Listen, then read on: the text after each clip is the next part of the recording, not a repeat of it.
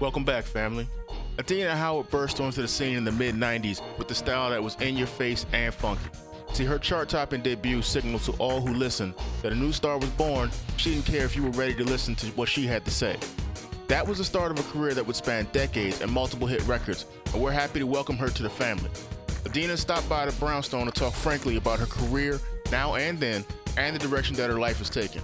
We also found time to talk about our favorite restaurants, seek some sponsorship, and much, much more. You're going to enjoy this one, so let's go.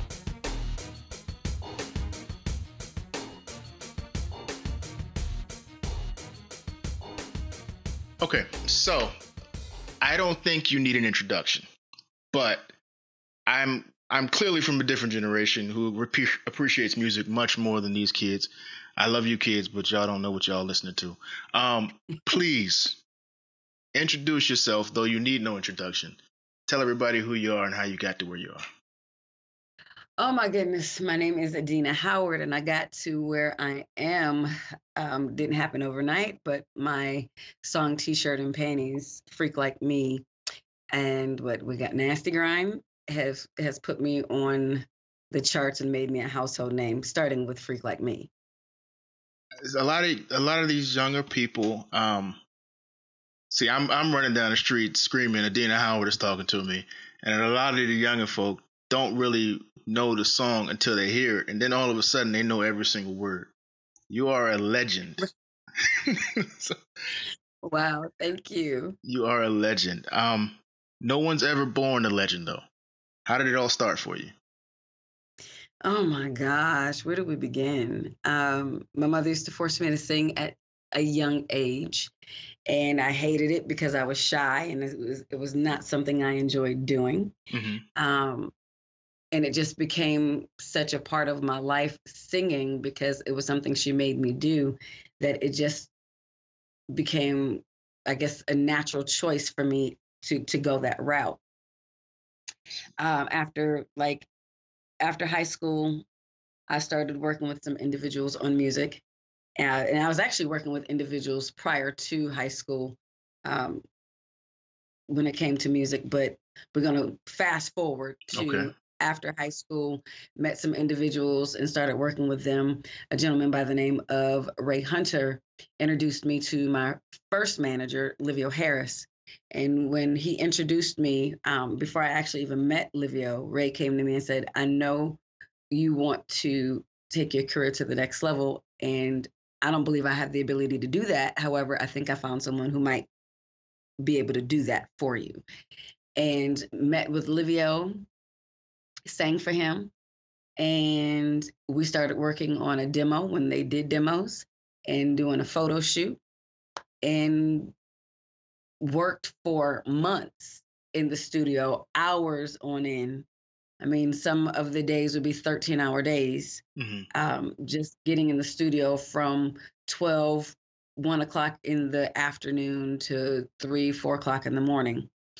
And we just really started sowing seed and working and grinding and making sure we had the right songs in place and meeting, and in the process, he was taking meetings with individuals and met with Max Goose and Roger Romain of Mechadon, and they took an interest in me and my talent and started moving forward with finding some other producers and songwriters that could find that song. Hmm. Ended up coming into contact with some gentlemen by the name of, or a group of gentlemen producers that go by Mass Order.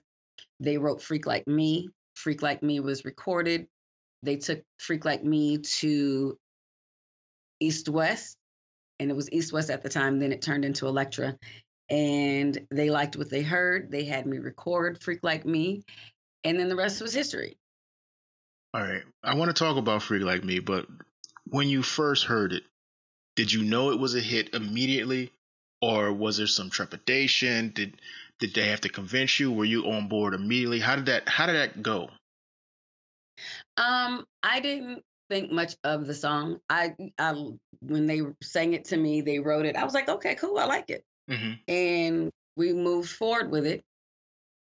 It's interesting because I'm in the process of doing my unsung, and they reminded me because my former manager is a part of the Unsung, Mm-hmm. reminded me that when it was time to record it in the big studio, because I recorded it in the smaller studio, but once we got into the big studio, I was a little reluctant, and I think it was because I was intimidated by, how big the production and the situation had become. So I had become a little reluctant at that point, and it wasn't because, like I said, it was more because of, oh wow, this is on a whole nother level. Not so much that, this song isn't me, but I really honestly just was like, okay, let's go ahead and get it done. Once they coaxed me into doing it, because I think my nerves got the best of me, went in, sang the song, and it blew up. But I didn't really honestly think much about it because I didn't go into the industry with the mindset of, oh, I'm going to be famous. I'm about to blow up. It was just like, okay, it's another day at work. Let's get the job done. Did you have that moment where you're sitting in the car and your song comes on and you start telling everybody? So the first time I heard the song, I was actually by myself in the car. Mm-hmm. And it was early in the morning in Los Angeles. And it was either I think I was driving down Hollywood Boulevard. It was Hollywood or Sunset. I was driving down some street early in the morning because I remember very few of us were on the street. And I'm listening to the radio and I'm listening to this song. I'm like, well, damn, this song sounds familiar. And I really, I was like, oh shit, it's me. Wow, I'm like, oh, that's what's up. I got all excited. And then it was like make it or break it after it went off. And I was like, and I had to calm myself down. I'm like, whoa. This is where it gets real. Mm-hmm. This is where it gets. And they were talking about make it or break it, and having people call in and they left their comments and people liked it, and some people were like, yeah, it's different. And I remember the radio personality saying, well, we'll see what happens with this song if the label gets behind it. And then that was all I remember. I was in the car by myself. Now that was a song maybe a little ahead of its time. Because now it was a lot of it was way ahead of its time. I mean, I think growing up during that time, I think the only other person doing anything close to that might have been Patra, and with like the pull up to the bumper and stuff. And I remember that song hit, and it was like crazy. And then I started to see it on MTV, and once you got on MTV, man. And I remember I even had MTV Jams to Go with that was like number 2 or 3 on it. And I'm at college playing that song like it's going out of style. And does that type of success, does that change everything overnight, or does that just mean you have to grind harder for the next one? You know what? I never really paid attention. I really didn't. I just, for me, it was just, and it was about going to work and staying focused, really. I don't know that it made me work harder because I've always been one of those individuals that work hard. Mm-hmm. I come from a generation of people who believed in doing what was necessary to get to where they wanted to be. We weren't, and I wasn't raised in an era where everybody was a winner. You know what I'm saying? We literally had to work at it to be the best that we could possibly be. We had to win. If we lost, we lost, and we knew that we lost. Mm-hmm. So it was always for us about sowing seed and grinding and making sure that we did everything that we were supposed to do to get to the next level. So for me, it didn't really affect me. It was just like, okay, now it's time to go to work that much more, in the sense that, okay, now we've gone to the next level and this is what is required. So with that in mind, what was next? Touring, on the road, opening up for different acts like Jodeci, Biggie, Lil' Kim, Mary J. Blige, Puffy.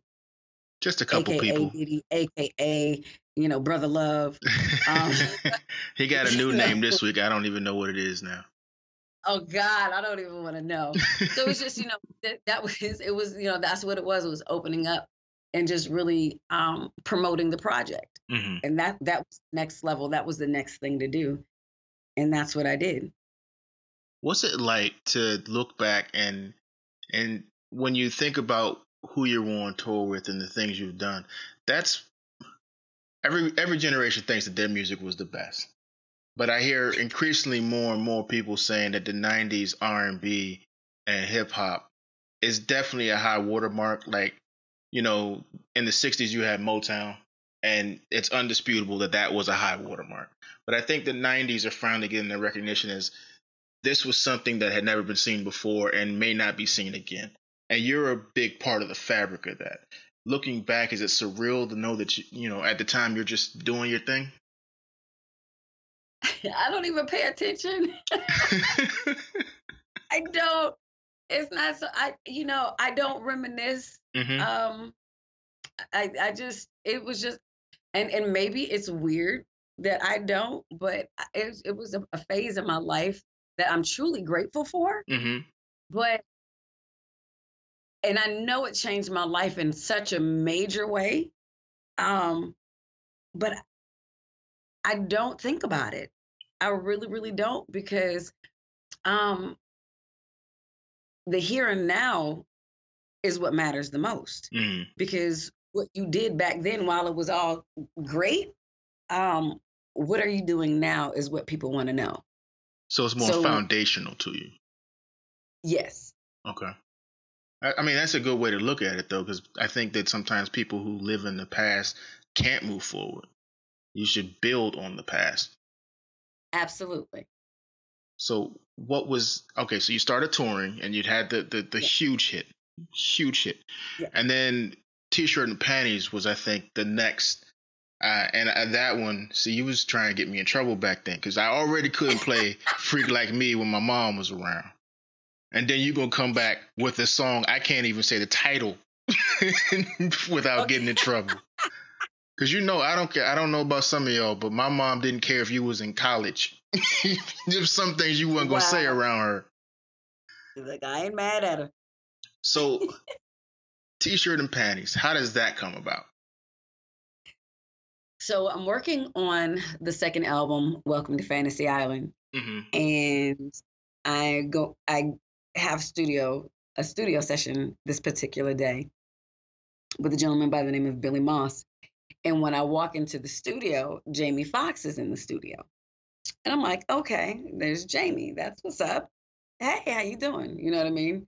And um we're just kind of getting ourselves together before the session starts, and he says to me, I have this song that I would like you to hear.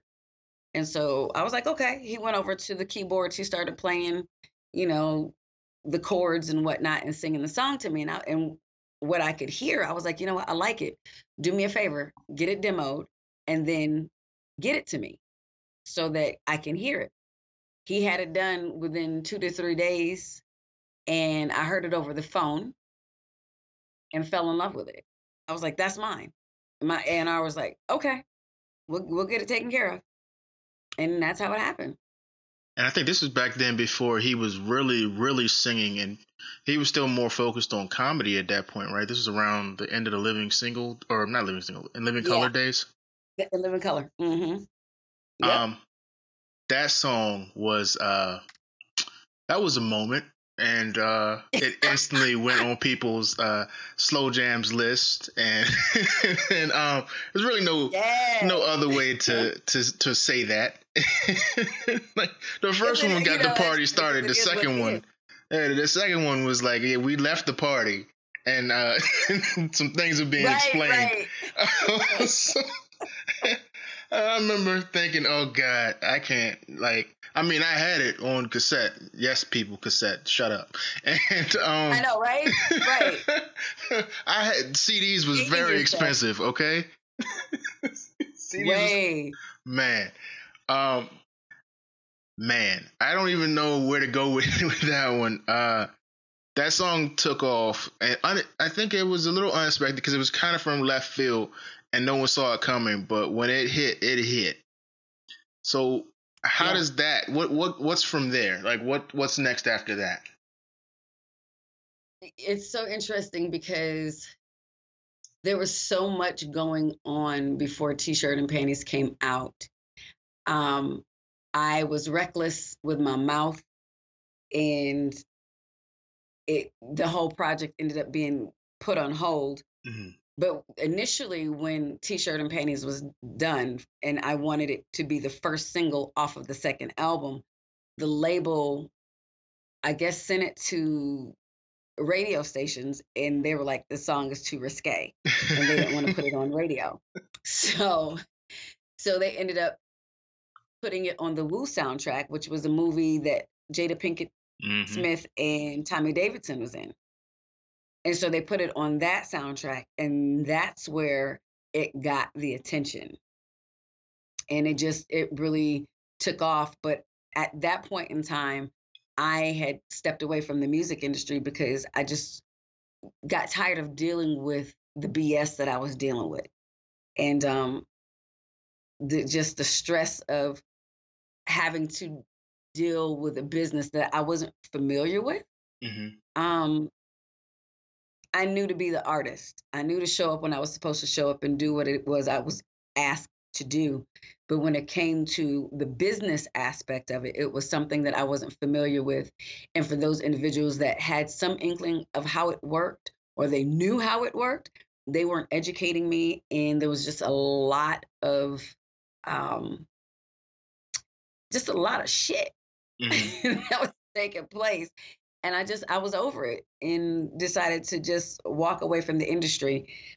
Like I said, part of it was because of my recklessness with my mouth, where the label had ended up putting me on ice, so to speak, blackballing me, blacklisting me, whatever you want to call it. And so a lot of people wouldn't necessarily deal with me. And I was like, well, whatever, moving on. The industry didn't make me, and it's not going to break me.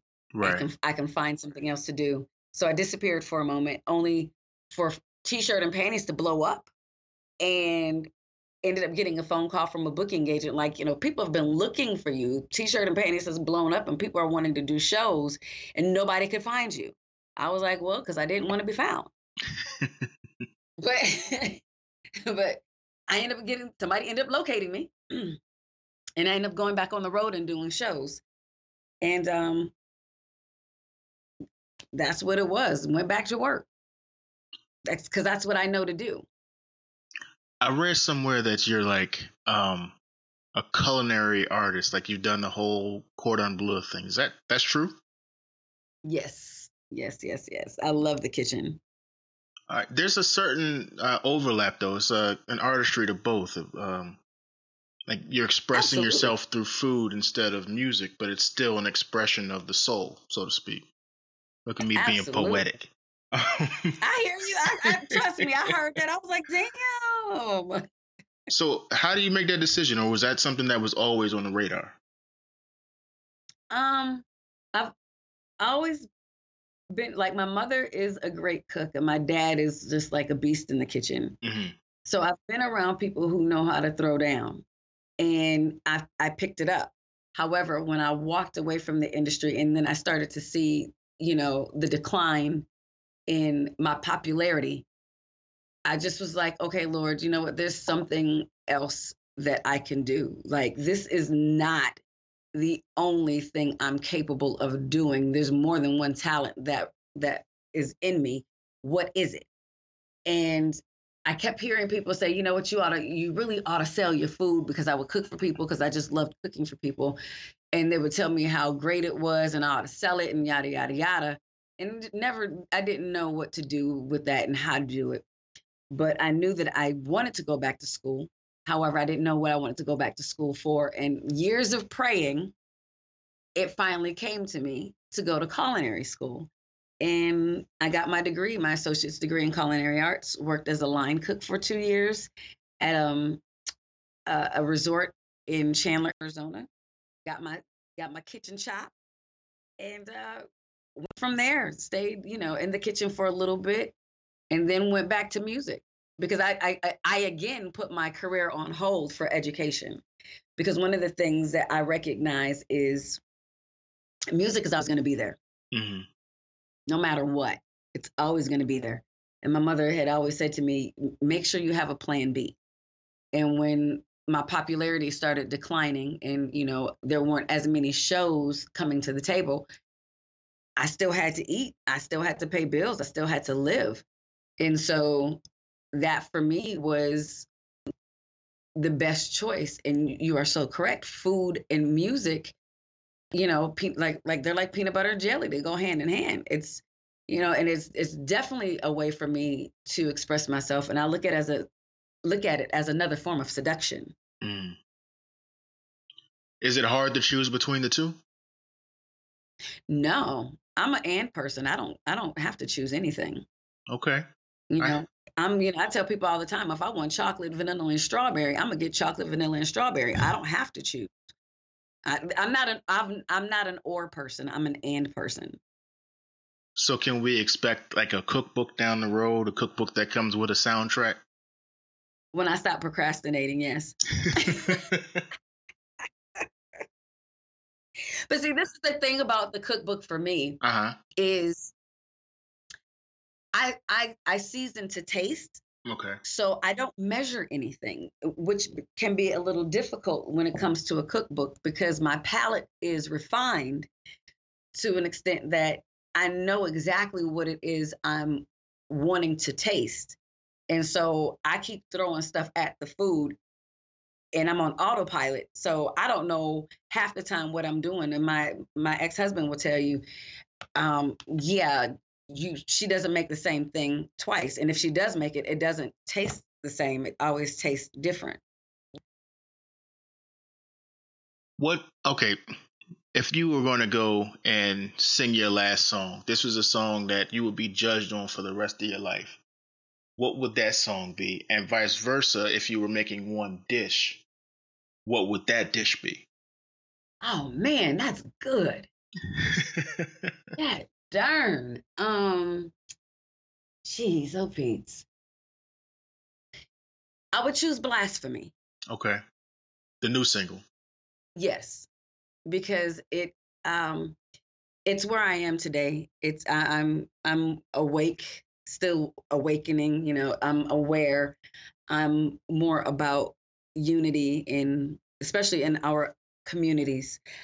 So that would be a song for me, especially, loving my people and just wanting us to get it together. That would be a song that I would sing that I would want people to remember me for. Um, my dish. Oh my gosh, I can't stand you right now. Um, man, can I do a buffet? You got one dish, you setting it down on the table, and that's it for you. Oh, gosh. Well, I will say my shrimp and grits Okay. because Wait, that's the one thing I know people, once they get a taste of it, they're fiending for it. is it the loose, watery IHOP grits, or it's the kind of thick grits like your grandmother would have handed you? No, it's creamy. They're creamy. It's Okay. they're not thick and they're not loose. They're just right. Okay. Yeah. Good answer. Like the Family Feud. I'm clapping up right now. Because I don't like, for me, it has I'm about texture. Okay. So it has to, when the mouthfeel has to be everything. And if it's too thick where it gets clumpy and it's like dry, that's Oh so no. disrespectful. Yeah. And then if it's runny, it's like, what's the point? Right? No It's just falling apart. no disparagement to IHOP, but y'all know what y'all putting on those tables. Right. If you can't eat it with a fork, I don't want it. Okay. We're never going to get a sponsor from IHOP. We'll find something else. I'm sure they have something else that we can do. Matter of fact, they're not even IHOP No, anymore. They're what are they? IHOP. IHOP now. Did they really change it to IHOP? I Or thought is that people like were a lying to me. brand? I thought it was an Instagram lie, and it is the truth. I saw a commercial. They're switching to burgers. Nobody asked for that. What? Nobody walked by an IHOP and said, I wish they had 9 burgers on the menu. That's not why we were there. Okay, so wait. So they're like going. Okay, I thought maybe it was like another brand. Like somebody said, okay, we're gonna do a knockoff of IHOP and do IHOP. Nope. So IHOP is now IHOP. Yes, the International House of Burgers. Are you freaking kidding me? I am not. There was a commercial on the other God. night. That was okay. I told you, man, I thought it was an Instagram live. I was like, they're messing around too much today. I have no time for this. Then I saw the commercial. So no more pancakes and French toast? I'm unclear, but they better not. Do you know how many clubs you've gone to, and at the end of the night, you stop at the IHOP? I know! I'm not stopping for a burger. Right? Jeez. Now you got me all upset. Damn it. Hey, man. I'm sorry to break the news to you, but talk about not knowing who you are. No, I saw that, but I was like, okay, like I said, but I was like, well, maybe now there's going to be an IHOP and an IHOP. Mm-mm. I didn't realize they actually just said, screw it, we're not going to be IHOP anymore. And man, that's booty. Right, that's trash. I don't know why, but that's what they decided to do. Now I'm stuck with Denny's. Man. And I can't stand Waffle House. Oh, man, Waffle House. I call them Awful House. They've been in the news a lot lately for the wrong things. All the wrong things. But they should have been in the news a long time ago. The food is terrible. We're not getting a Waffle House sponsor either. I don't want one. I don't do smothered and covered. No. All right, Denny's, you're the only one we got left. You got to step up. Man, I'm either disappointed. That, or when this is all over, you open a pancake chain.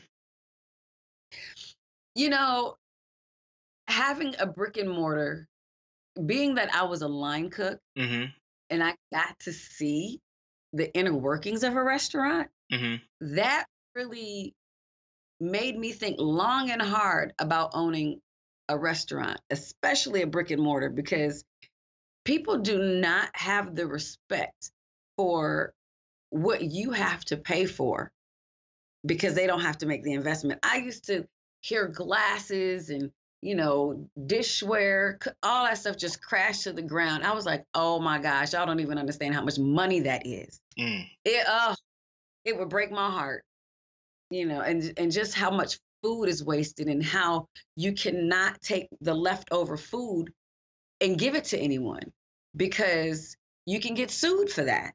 Right. If they get sick. I've always wondered that. Yeah. We used to throw away so much food at the end of my shift or at the end of the night. It would break my heart because I'm like, do you know how many people are out here starving and just want a good cooked meal, and we have to throw pounds of food in the trash because it's a liability. That's crazy. It's crazy. I used to, when we were little, they would take you on the Krispy Kreme tours, which is really just an invitation to diabetes. But let's just move past that. And, right, but when the hot sign is on, it's so worth it. Man, when the hot sign is on and you're driving by, you start reevaluating the plans for the next 30 minutes. I always, let me tell you, I always do a U-turn. I don't give a god darn. I'm going to do a U-turn. Man, and you can finish those first 4 or 5 so quick. Like, it's almost like they don't exist. I can only do one. Really? Because it's so sweet. Oh my God, I can only do one. I only want one. I just need to go ahead and get that itch off of me. Like, that fiending moment, get it off me and I'm good. I can only do one. So Krispy Kreme, if you want to sponsor the next tour, I'm just saying. That's what's up. Nah, we're not opposed to that. Right, exactly. I forgot what we were even talking about. We were talking about my last dish. Oh, yeah. So shrimp and grits. Okay. Yeah. So from the line cook, when did you make the decision to jump back into music with a full force?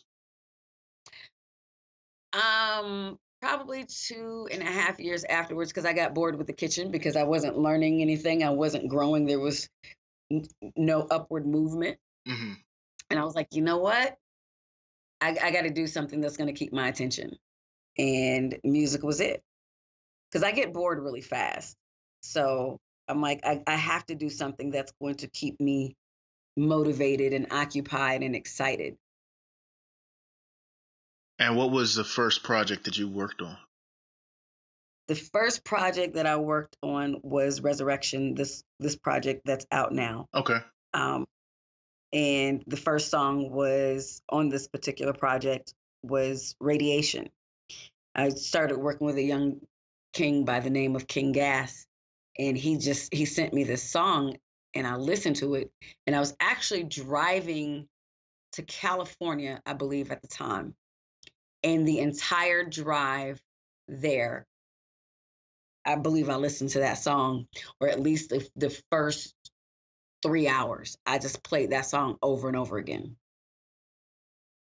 And like, did the words just come to you, or it was already written?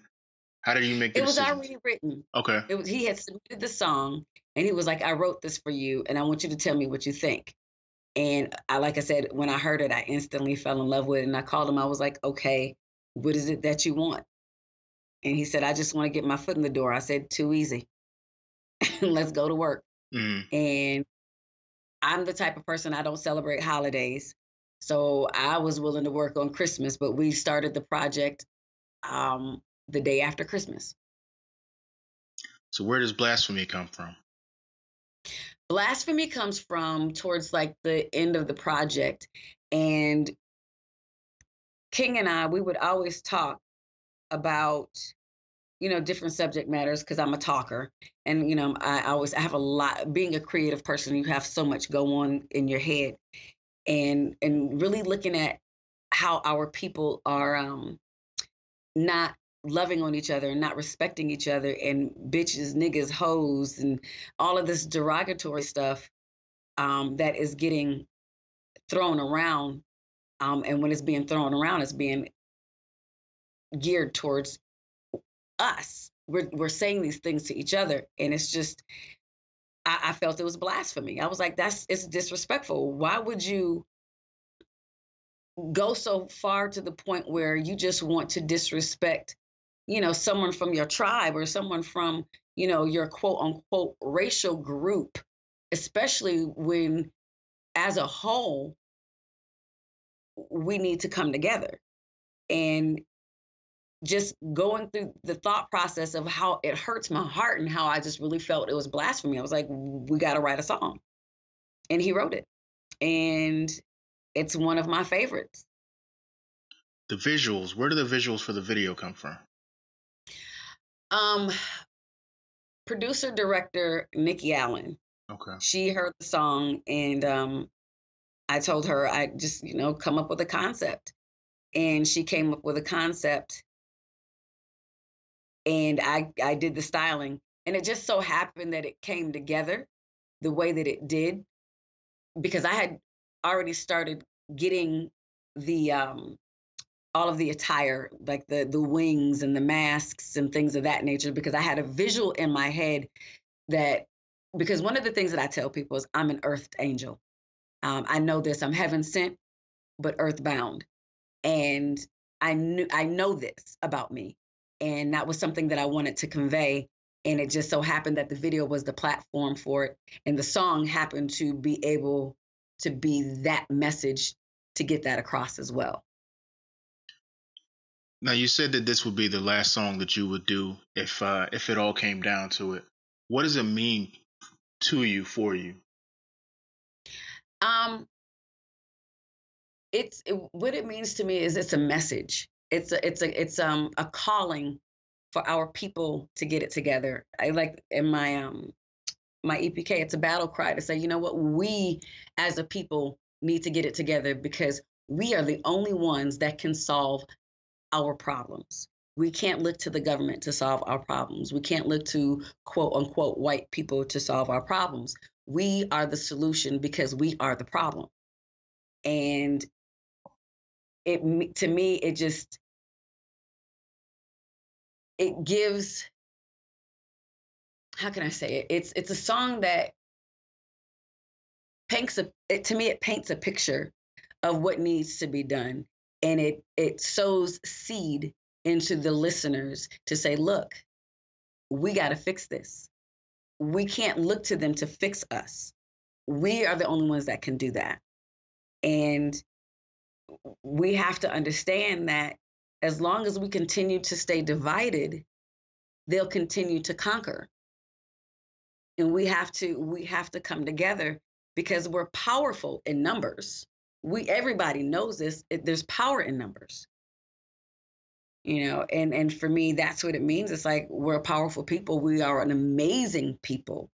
We just have to see that. We have to recognize that God didn't make no mess, and we need to stop acting the fool. And we're being messy, and we're being messy towards each other. Colorism is real. Frowning up because you're light skin or dark skin or with a brown skin or whatever the case may be. It's like, what good is that doing anybody? It's not helping you out. It's not going to get you a job. It's not going to do anything for you to be against the very person that should be on your team. I want to ask you a little bit about the difference between how artists are viewed now versus how they were viewed the 80s and 90s. It seems like artists now are more able to stand up for a social cause or flex the responsibility that they may have with the platform that they have. Where do you think that change came from, and do you see it continuing? I think the change came about with awareness. There's a generation of youth that I think because of technology, they're able to reach more people. They're more, and it's so crazy because social media has made people antisocial, but technology has connected so many of us that are like-minded. I think that's where the change came, and they recognize the power and the platform of technology, specifically social media. And not all, but quite a few are recognizing that I have influence, and they're doing something about that. Whatever that cause may be for them, they're putting it out there like, if you rock with me, then we need to go ahead and get this together. Mm-hmm. So what's next? Oh my goodness, what's next? Inspirational speaking is next. It's something that I'm passionate about. It's something that I do very well. I talk. And the beautiful thing is the creator gave me a platform and influence. And so people listen. And that's what's next for me, because it takes me out of the box that music unfortunately has put me in. And there's also television, talk shows and cookbooks and maybe a cooking show. But, whatever I desire to do, whatever path I choose to take, it's going to be successful. And that's one of the things that I do know is when I make my mind up and I decide to go that route, there's no stopping me. I forgot to ask you about this, but I saw somewhere that you've done some acting as well. Yes. Okay, so cooking, music, public speaking, acting. Is there anything else you want to tell me about that I don't know yet?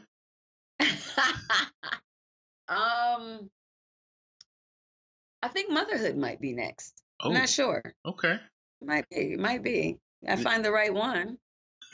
I think I would like to be a mom in this life. Might be a Krispy Kreme some night with the red light on. For some reason, T-shirt and panties starts playing. It's weird, but let's go with it.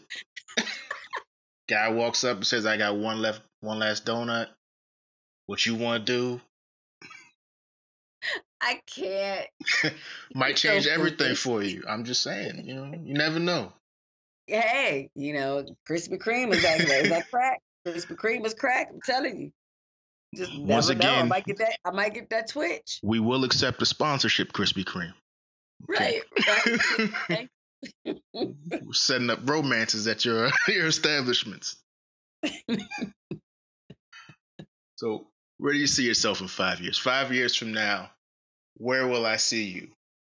Canada, I hope. Canada. Canada.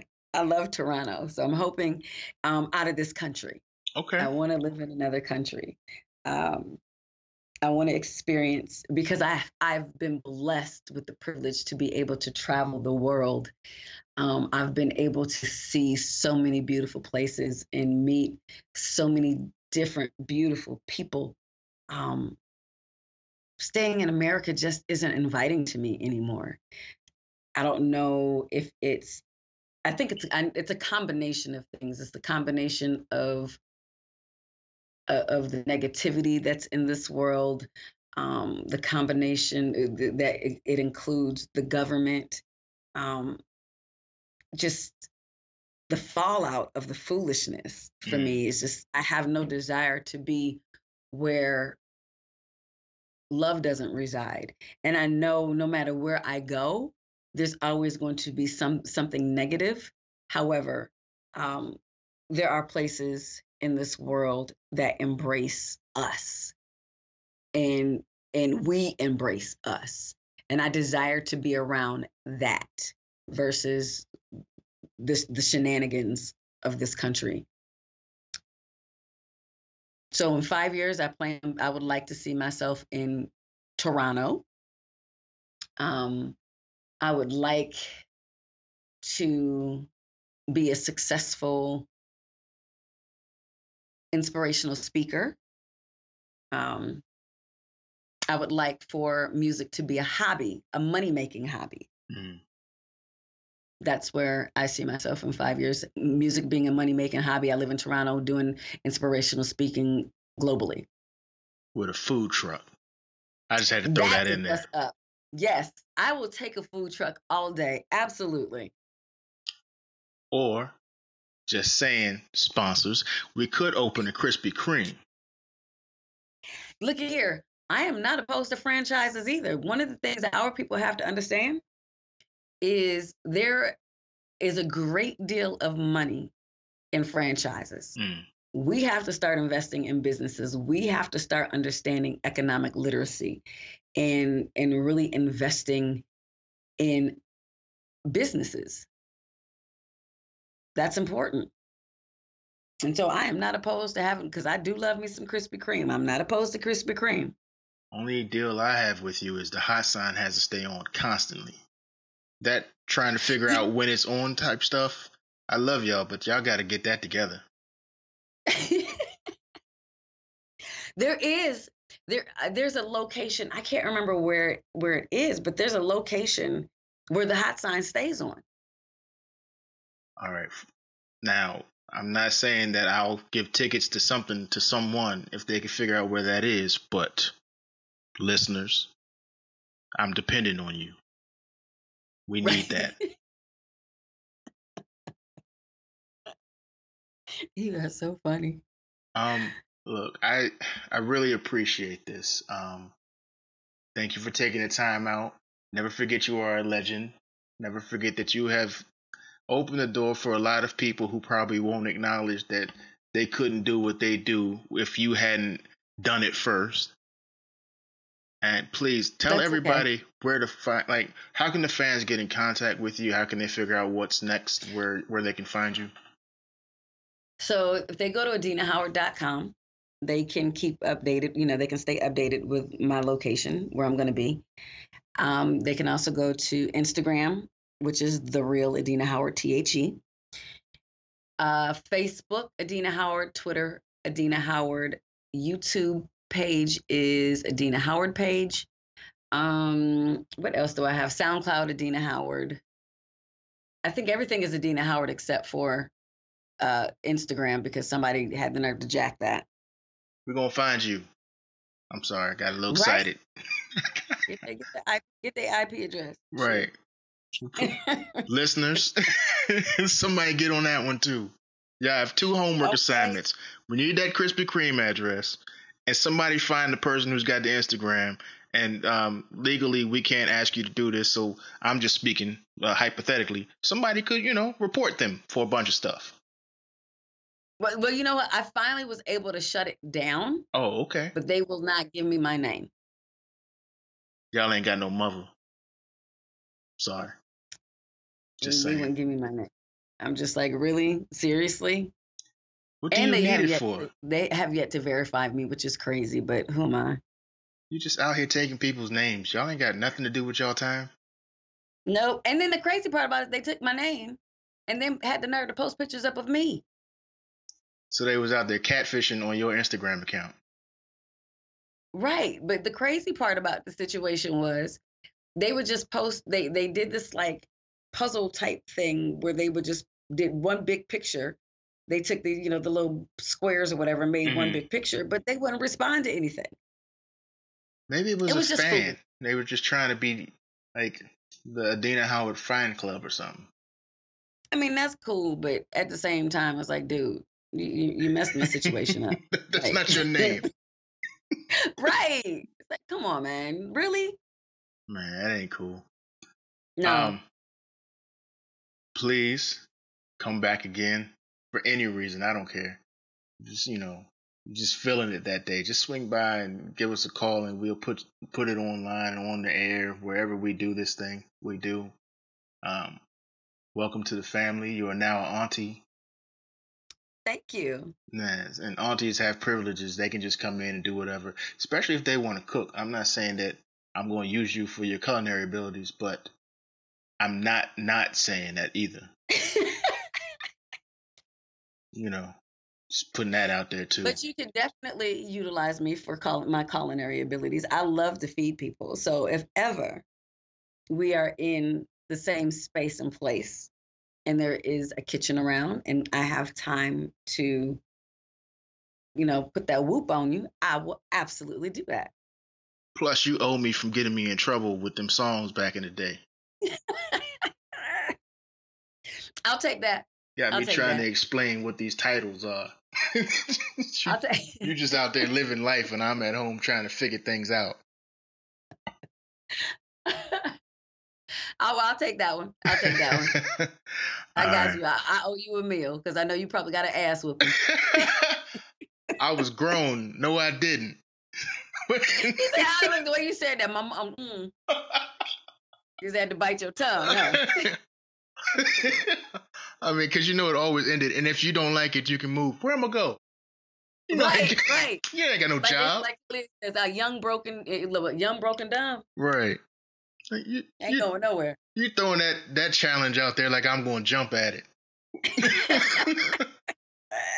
Like I'm going to say, you know what? I will live in the streets. How about that? Okay. Like that sounds like a good idea. Right.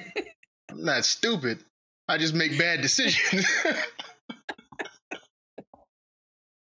You're so foolish. All right. I really appreciate it. And we got to do this again. Absolutely. Thank you for making me laugh. We want to thank the legendary Adina Howard for stopping by the Brownstone and sharing with us her amazing story. This was one of our favorite conversations, and we hope that you enjoyed it as much as we enjoyed speaking with her. Hit her website and social media for upcoming tour dates and how to find the music.